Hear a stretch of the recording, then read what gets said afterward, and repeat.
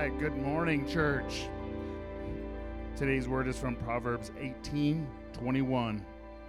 The tongue has the power of life and death, and those who love it will eat its fruit. This is the word of God. All right, you may be seated. You know that's not true, right? Trevor had this calm but intentional look in his eye, almost as if he was seeing right into my heart. He said those words with a certain kind of assurance. He had the older brother tone in his voice. We're in a crowded pizza place in downtown Portland, and the room was filled with the roar of chatter. And those very words sent me right back to being 21 years old. Someone I really looked up to, a father figure, a vital leader in my life, uttered a set of words that would haunt me for the next 5 years. God will never bless you. I remember at the time so much was happening in my head, but as those words were spoken, it was like daggers into my soul. And from that moment on, I was always running from the shadow of those words. At every hard moment or misstep, those words rang in my head. Whenever something went wrong with the church plant, which if you ever planted a church, happens all the time, God will never bless you, rang in my mind. When we lost our building due to the pandemic, God will never bless you, rang in my mind. When it felt as if we would never really gain momentum, God will never bless you, rang in my mind. The words haunted me, and they still did as I retold the story to Trevor in that pizza place. Even though it had been 5 years since I heard those words, if I was honest, they still stung the same. You know that's not true, right? Trevor said. I nodded reluctantly. You see, I knew they weren't true at a conceptual level. I had convinced myself of this time and time again, that those words bore no weight in my life. But no matter how many times I convinced myself of that truth, those words never loosened their grip. For the next several minutes, Trevor began to unpack all the ways God was indeed blessing me and was indeed blessing the church that we had started. And then he himself began to bless me. And as he was speaking, it was like his words were healing the sting. What once felt so visceral became dull. In typical Portland fashion, as my wife and I walked away from the pizza place, it began to rain. And as we walked back to our hotel, the rain was pouring down, and with each drop, I felt the weight of those words begin to wash off of my soul. Trevor blessed me. And in doing so, the words that once haunted me were left behind at a pizza place in Portland. Something life-changing happened to me that day.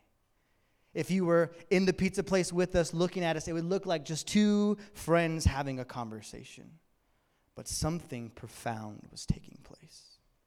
It's what the biblical authors call blessing. We're in a series entitled The Sunday Gathering, Liturgy, Formation, and the People of God. And today is our final installment. Today we close out our series the very same way we close out our services, with a blessing. Now, in today's sermon, I'm borrowing greatly from the works of John Tyson, Ronald Rolheiser, Tyler Staton, and John Ortberg. They have some phenomenal works on this, so if you want more information, I can give you some recommendations there. But what exactly do we mean by the word blessing? And what is happening when we do that at the end of our services? This is the question before us today. First, what is blessing? Now, if we're super honest, blessing sounds like an overtly Christian word, and it's kind of become a cliche, right? Someone sneezes, and instinctively, reactively, you say, bless you, right? When was the last time you had intention behind that, right? It's just reactionary. Bless you, right? We say it when things are going really great. #blessed, right? In the American South, they say it almost always after gossiping about somebody, right? It's, he's really struggling today, bless his heart, right? People in my profession, pastors, say it when they know they're supposed to say something godly, but aren't sure what to say, so they just exit the conversation with, bless you, right? And just leave that way. But is this what the biblical authors have in mind when we're talking about the word blessing? Well, there are two words the biblical authors use that in English get translated to blessing. The first is the Hebrew word ashrei. Can you say that? Ashrei. Good. I like the phlegm people are my kind of people. That's what I'm talking about. And it literally means to be happy and or to be flourishing, right? In the Greek, it's makarios, and it means to be happy, to be flourishing. Same word used. And this is the word that's used in Psalm 1 and in Matthew 5, right? Psalm 1, blessed there is ashrei. Ashrei is the one who does not walk in step with the wicked, or stand in the way that sinners take, or sit in the company of mockers, but whose delight is in the law of the Lord, and who meditates on his law day and night. That person, this one who is ashrei, is like a tree planted by streams of water, which yields its fruit in season, and whose leaf does not wither.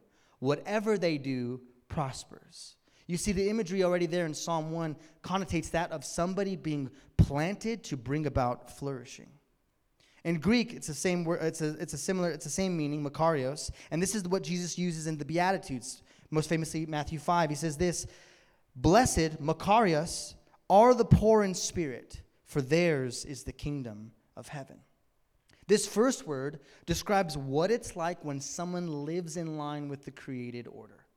They begin to flourish, living as they were designed. Scholar Jonathan T. Pennington says this: "Thus, ashrei refers to true happiness and flourishing within the gracious covenant God has given." So that's one aspect of blessing, ashrei, makarios, to flourish. The other word is the word in Hebrew, baruch. Can you say that? Baruch. It sounds like we're Spartans, right? Baruch, baruch. I'm sorry. But the Greek word is eulogia, which is where we get the English word eulogy, right? Which is a speech that somebody gives at someone's funeral to speak on their behalf, to specifically speak well on their behalf. And so these words mean exactly that. They mean to speak well of or to speak the intention of God over somebody. This second idea of blessing. So Eugene Peterson talks about these two words of blessing in his book, Long Obedience in the Same Direction. He says this: there are two words that are translated blessed in our Bibles. One is ashrei, which describes the having it all together sense of well-being that comes when we are living in tune with creation and redemption. It is what we experience when God blesses us. The other word is baruch. It describes what God does to us and among us. He shares the goodness of his spirit, the vitality of his creation, the joys of his redemption. He empties himself among us, and we get what is his. That is blessing. God gets down on his knees among us, gets on our level, and shares himself with us.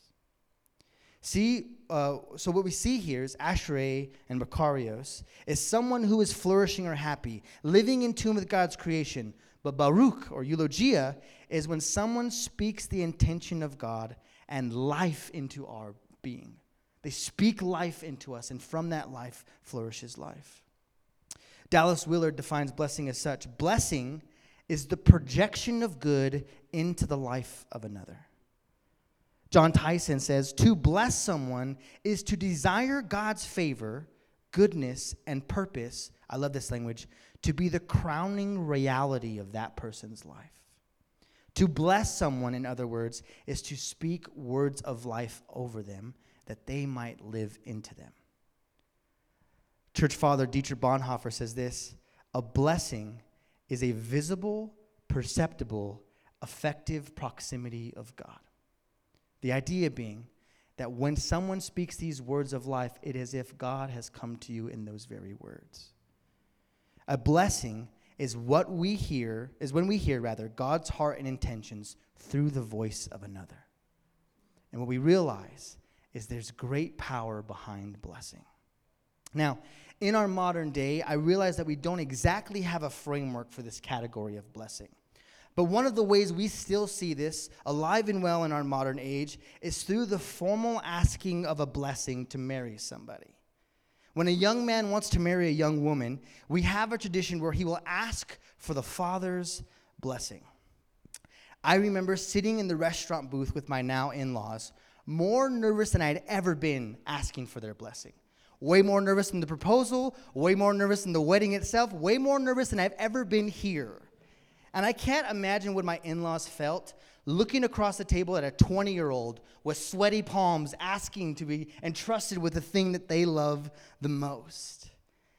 That they would give me that which they held dearest. You see, in that moment, there are two paths before them. There's one that leads to blessing, and there's one that doesn't. In that asking of a question, there are two realities before them, yes and no. If the father says no, there can be a powerful sense of rejection. And if they choose to proceed, it can create great pain points, always living in the shadow of that no.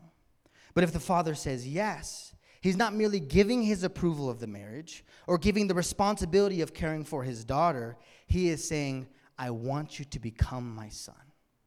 When a father blesses, it changes the whole trajectory of this newly forming family. It is a trajectory of love and wealth.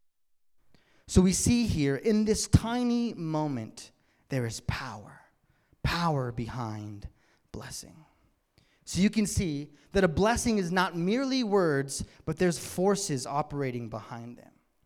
Now, what I want to do is trace this theme of blessing throughout the story of the scriptures, and then talk about the choice of blessing and curse, and lead us into what blessing looks like in our Sunday gatherings.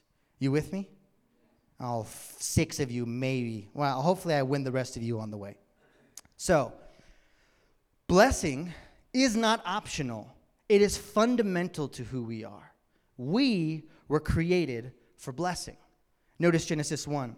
So God created mankind in his own image. In the image of God, he created them. Male and female, he created them. God blessed them and said to them, be fruitful and increase in number. Fill the earth and subdue it. Rule over the fish in the sea and the birds in the sky and over every living creature that moves on the ground. Before anything is ever done by humans, they were blessed. And you must know this morning. You do not strive for blessing. You were created from blessing. You were already given blessing before you did anything. And from this blessing, these first humans are told to be fruitful and multiply. They were created for blessing, to be a blessing, to bring about flourishing in God's good world.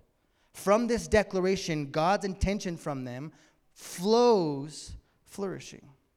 But anytime there's an opportunity of blessing, there's a choice to either receive it or reject it.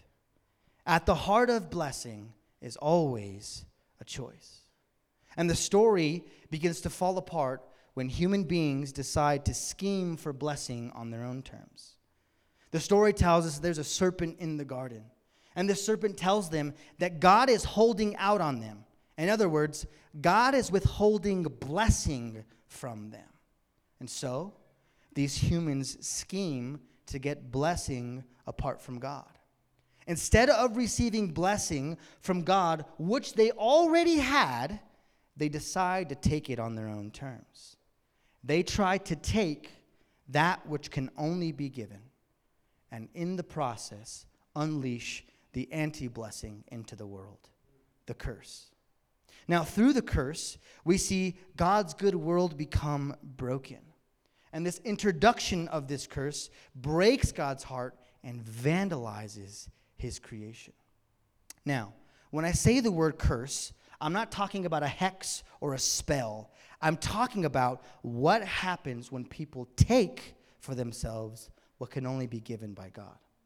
John Tyson says it this way: the curse is rejecting and resisting God's intentions, resulting in his disfavor and displeasure and our dysfunction and destruction.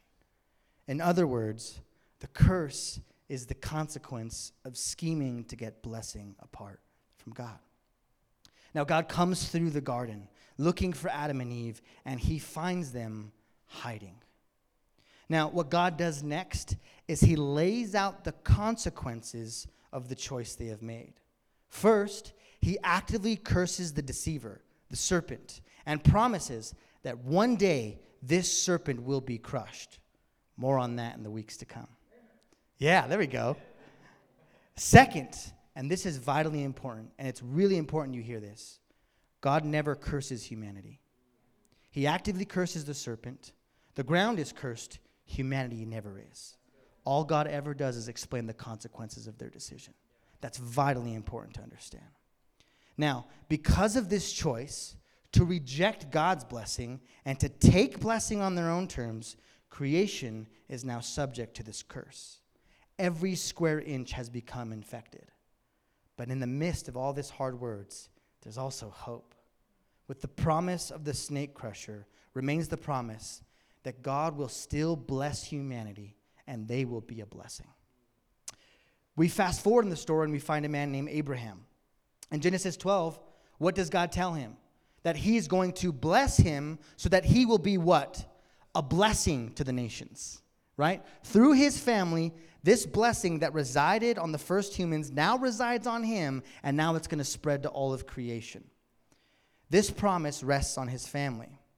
Now, that Abraham, and the language is beautiful here, God tells Abraham that him and his wife are going to be fruitful and multiply until their family is as vast as the stars in the sky. We see that promise from Genesis fall upon them. But when Abraham and Sarah get tired of waiting for this blessing to come, what do? They try and scheme blessing on their own terms. Abraham and Sarah come together and they have a discussion about Abraham sleeping with Sarah's servant Hagar. And this would be the way they would become blessed. But instead of bringing blessing, it only brings about the curse. However, God does not give up on this family. He remains faithful to his promise that they would be blessed and still be a blessing. As we follow the story along, we see that this family who becomes Israel continues to fail in their task. But through and through, we see a compassionate and merciful God remain faithful to his promise. Humanity does in fact multiply, but so does the curse. And in all of this, there's still hope. That one day, as the prophets say, God will deal with the curse for good. And suddenly, Jesus arrives on the scene. Now, you see, the Old Testament opens with the blessing, but so does the New Testament. God's blessing on the people of Israel finds its culmination in the arrival of the snake crusher, the blessed one, Jesus.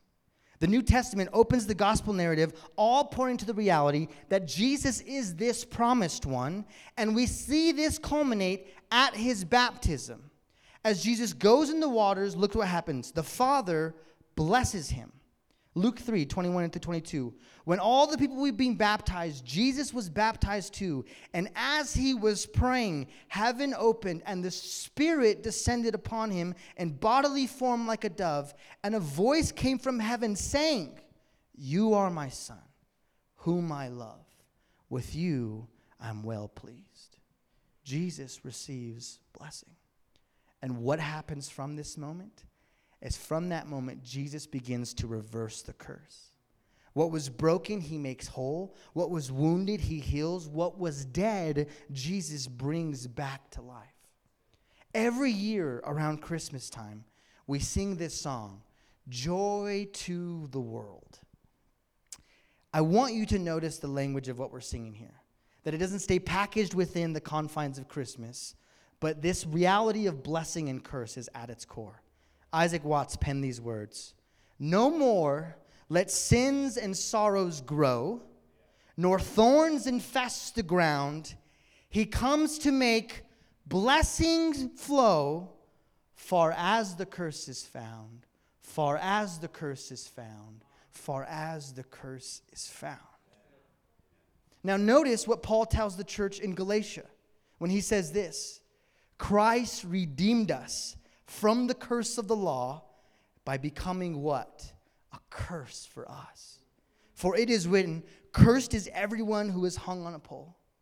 He redeemed us in order that the blessing given to Abraham might come to the Gentiles through Christ Jesus, so that by faith we might receive the promise of the Spirit.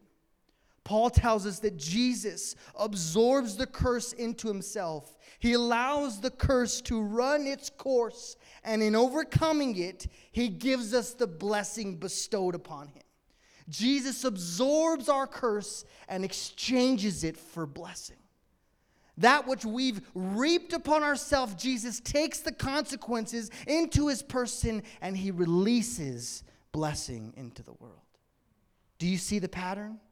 Abraham and Eve are blessed to be a blessing. They choose the curse.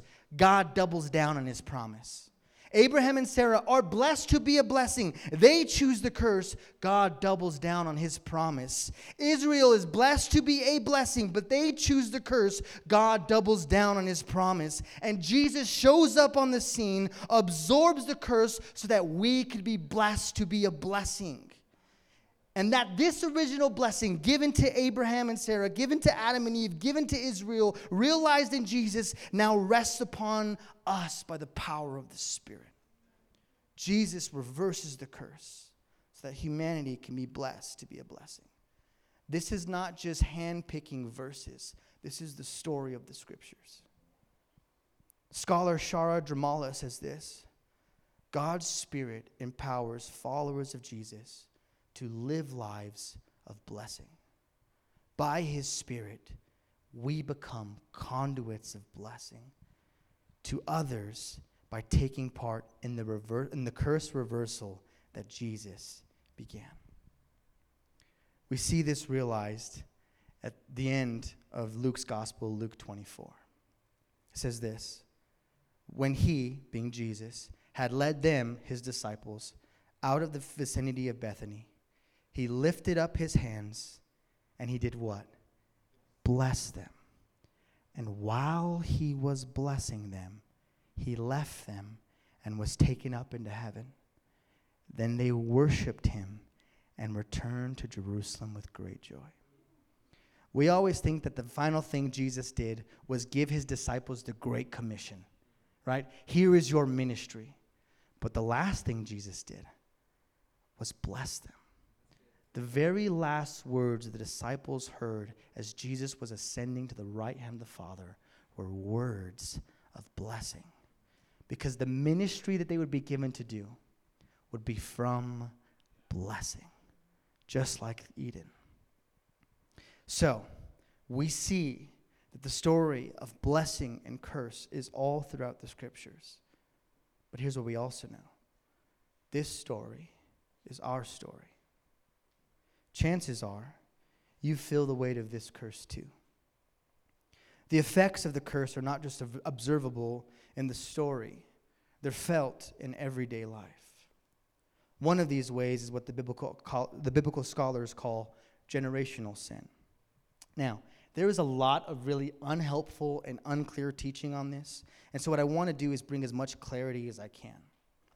We experience the impact of generational sin all the time, even though we don't use that language. Generational sin is the dysfunction and brokenness that is passed on to us by our parents. The data is remarkably in on this. We know that those who grow up in certain environments have more disposition to the very things that they experienced growing up as a kid. Right? We know that those who grow up in environments of substance abuse, infidelity, and divorce are far more likely to repeat those same actions in their own life. Now, that's not to mention the study of epigenetics, which is the study of how the things that happen to us change the way our DNA works. And all kinds of studies are coming out on this. Now, what I don't want to do is get into the science of it all. Here's that big idea I want to point to. When sin shows up, there's always collateral damage. Period. When sin shows up, there's always collateral damage. We see this clearly in the Scriptures. Just looking at this first family, the family of Abraham, we see that there is a pattern of lying, favoritism, and sibling cutoff, repeated in each generation. First, lying. Abraham lies about his wife Sarah to protect himself. not once, twice. Isaac does the exact same thing in the exact place in the exact same way. Lies about his wife Rebekah to protect his own skin. Then we see Jacob come forth, who steals his brother's blessing and is a deceiver, so much so that his name means deceiver, liar, trickster. And Jacob's whole life is marked by lying. There's also favoritism. Abraham favors Ishmael. When he hears that God's still going to give them this other child, he asks God, can you just bless Ishmael instead? When Isaac gives birth to his two boys, Jacob and Esau, he favors Esau. And Jacob, when he has his kids, favors favors Joseph and later Benjamin. You know the famous story of Joseph's multicolored coat? That was a material way of saying, you're my favorite. We see this fall through the lines. Also, cut off. Ishmael and Isaac were cut off from each other for most of their lives. Jacob and Esau were cut off from each other for most of their lives. Joseph, being sold into slavery, was cut off from all the rest of his brothers for more than a decade. You see the trend following through. I want to be super clear. What I'm not saying is that you are destined to repeat the past. What I am saying is the curse has consequences. And if you're not aware of the patterns of the past, you're likely to repeat them. Pete Scazzaro says this: you may have Jesus in your heart, you've got grandpa in your bones. What he means by that is our families of origin, where we come from, have massive impact on the lives that we lead. And our job as followers of Jesus is to align ourselves, our families of origin, our stories, with that which is true, and to find out where the way of Jesus and how we grow up do not line up. This aspect of our life cannot go unnamed or unnoticed. We have to name the ways that our families are bent away from the way of Jesus, and notice the areas that we have dispositions toward those very things and choose to follow Jesus instead. But we are not just victims of the collateral damage of sin, we're also perpetrators. Another way we feel this weight of sin, weight of the curse rather, is through our own sin. Every single one of us makes decisions where we scheme for blessing on our own terms. And we bring about the curse in our own lives by our own decisions. Our sin has consequences. I want to be clear. Every sin you could ever commit can absolutely be forgiven, washed away, cleansed. But this does not release us from the consequences of our sin. Right? If in anger, I lash out on someone I love, God will absolutely forgive me for that. But there's still a relational tear that needs mending. That just because God forgives me doesn't mean the relationship is repaired. I must do whatever it takes to repair that relationship. I am forgiven for my sin, but my sin still has consequences. Tyler Staton says this: God is forgiving, sin is not. The curse, however, is not only spread by things done to us and by us, but it's also spread by things that are said. And this brings us to our teaching text. The author of the proverb says this: the tongue has the power of life and death, and those who love it will eat its fruit. Just as before each of us, there is a decision to receive blessing from God or scheme blessing for ourselves and bring about the curse, there also lies a decision for us to either speak blessing or speak curse to those around us. Whether we are aware of it or not, our words carry with them an incredible power. We have phrases in our culture like this: sticks and stones may break my bones, but what? Words will never hurt me. That's cute. It sounds really nice, and it is a good comeback on the playground. However, it's not true. A more accurate thing would be: sticks and stones may break my bones, but your words will crush me. John Ortberg says this: like food goes into the body, words go into the soul. Now, if you're worried And this sounds a little, Consider Jesus' teaching. Jesus in Matthew 5 says this, "But I tell you, anyone who is angry with a brother or sister will be subject to judgment. Again, anyone who tells a brother or sister, rakah, which is an Arabic curse, is answerable to the court. Anyone who says, you fool, will be in danger of the fire of hell." Kind of intense, Jesus, don't you think? James riffs off these same things, and he akins the tongue to a fire that can bring about great destruction. And in his words to the churches in the diaspora, James tells them this: "With the tongue we praise our Lord and Father, and with it we curse human beings, who are made in God's likeness. Out of the same mouth come praise and cursing. Brothers and sisters, this should not be." All the New Testament authors do not think words are merely words, but that words create worlds and shape people's trajectory. Now, I don't know what comes to mind when you think about cursing somebody with your words. To be clear, this isn't the use of colorful language, to put it nicely. That can absolutely be a part of it, but that's not what we're talking about here. It's not putting a hex on somebody or a spell. That is relatively easy to avoid, right? If you're like, just don't cuss at anybody with colorful language, don't put spells on anybody, check Jesus, I'm good, right? Not at all what we're talking about here. It's far more pernicious. John Ortberg says this: "You can curse someone with an eyebrow. You can curse someone with a shrugged shoulder. I have seen a husband curse a wife by leaving just the tiniest delay before saying, 'Of course I love you.' The better you know someone, the more subtly and cruelly you can curse them." My hunch is that as I shared the words that haunted me, you have some of your own. Everyone I have ever met carries words that wounded them, that hurt them. Maybe the words are different, but the effect is all the same. You'll never amount to nothing. You're ugly. No one will ever love you. Why aren't you more like your sister? Why are you so difficult? These kinds of words can be categorized into two sections: wounds and lies. Wounds are experiences we carry that do not heal.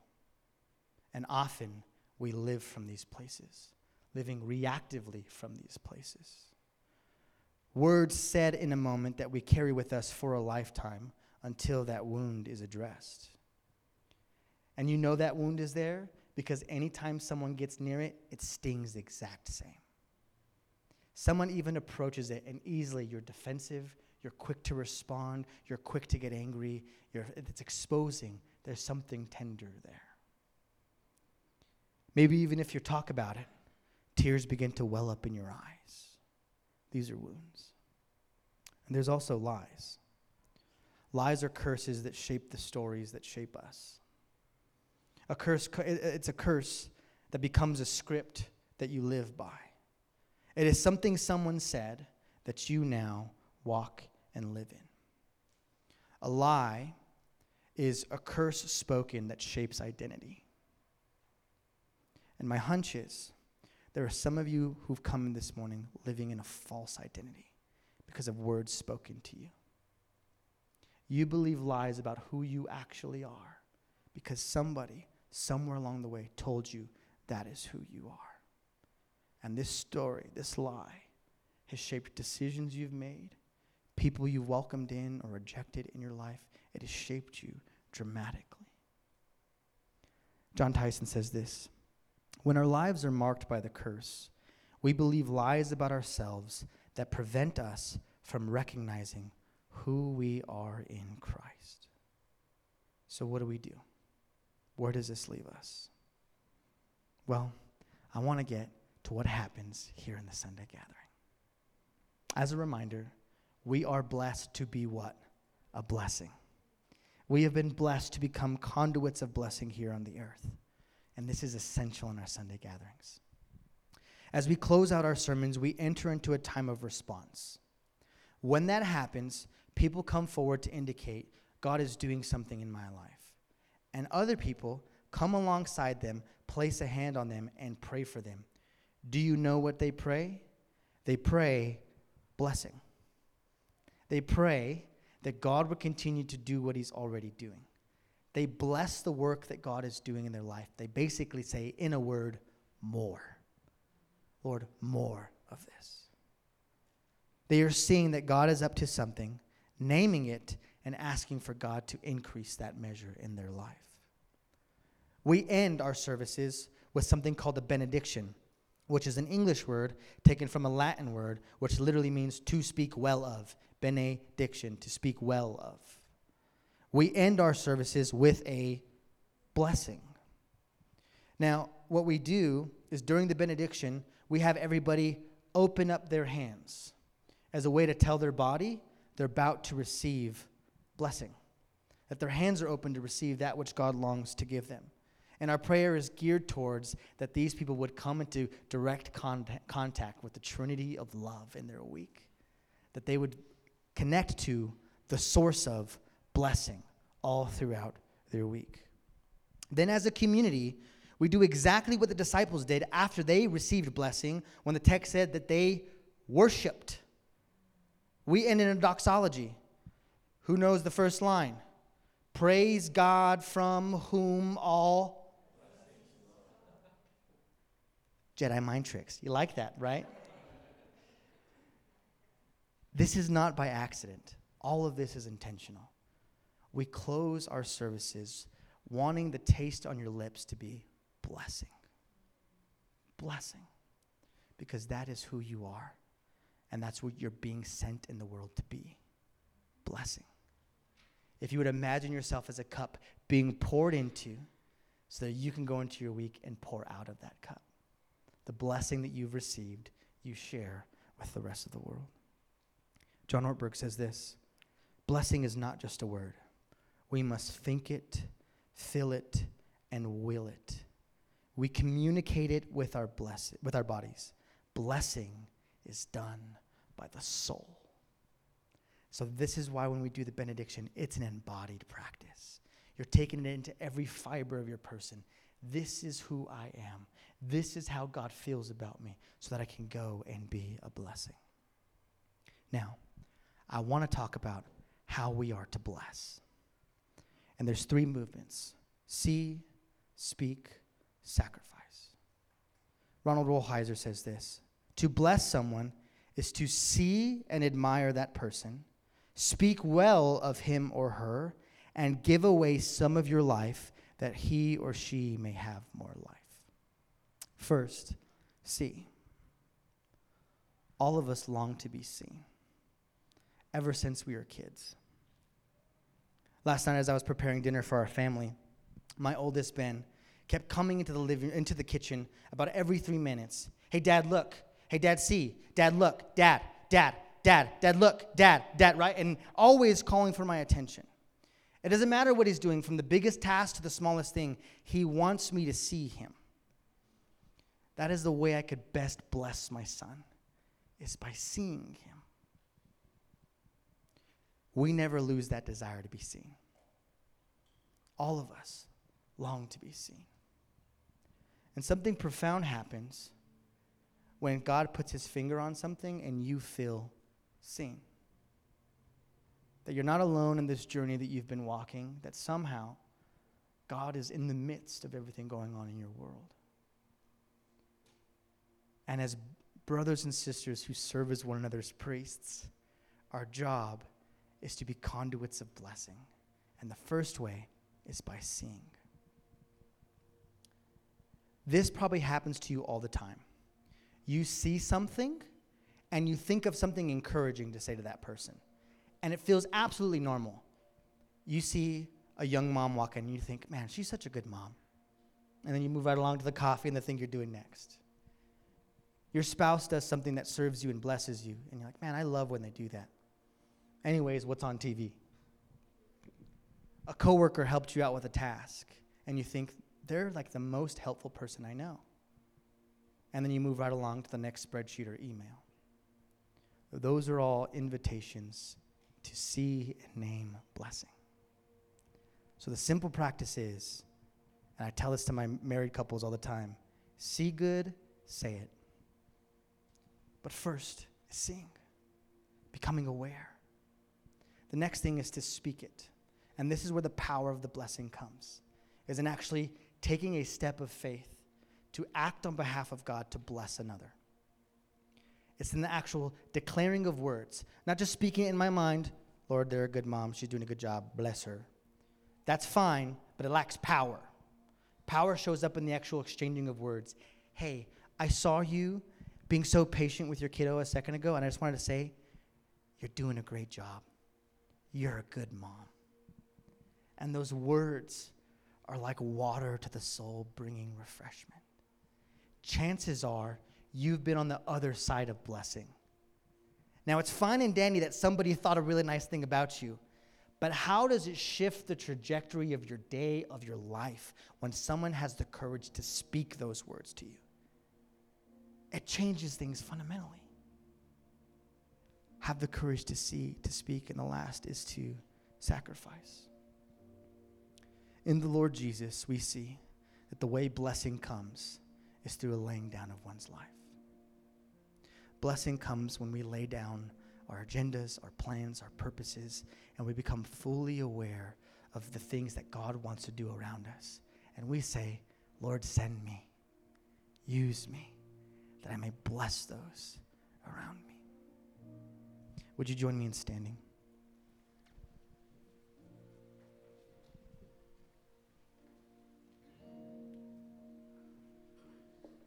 We're going to enter into a time of response right now. And in preparing for this sermon, I felt 3 invitations for us, 3 types of people that might be in the room. The first is there's some of you who've had a curse spoken over you, and you carry it with you today. That it weighs heavy on your soul. That you, like me, feel haunted by it. Feel its shadow looming over you. I believe that Jesus today wants to set you free from those words. If this is you, if you're carrying words that have weighed heavy on your soul, I want to invite you to respond on this side of the room by just coming forward and saying, and carrying those words in your hands imaginatively, and someone will come alongside you and bless you. And if it's too painful to speak those words or to share them, feel no need. Our brothers and sisters will bless you anyway. The next invitation is, this sermon has maybe stirred up something in you to feel conviction about the words that you've shared, the things that you've said. And maybe you're wondering if it's too late, that you've said too much, that you've caused too much damage. I'm specifically thinking right now, just as it's coming in, is just parents who've said things to wound their kids. 2 things. 1, I want you to respond by coming forward to the front and owning that part of yourself. But second, I want to say the blessing is stronger than the curse. That if you, leaving this place, have business to attend to those who you love, the power of blessing can break the shackles that the curse has put in place. I think about the story of Joseph, who has 3 generations of people who have lied, who have schemed, who has cut one another off, who has betrayed one another, and with Joseph, he breaks the curse. And he says that all that you all have intended for evil, God has used for my good. When he could have responded in cursing his brothers, instead he responds with blessing and then opens up his life to bless his brothers. He breaks the curse in a moment of blessing. That is available for you today. If that's you, you want to respond here to the middle, please do. And lastly, there are some of you in the room who have never been blessed. You haven't heard the words, I'm proud of you, I love you, I'm for you. And you've been living out of that place of insecurity, living out of the place of longing for blessing. As your brothers and sisters, we would love to bless you. I want to invite you to respond to this side of the room. The worship team is going to play, and as they do, let us respond.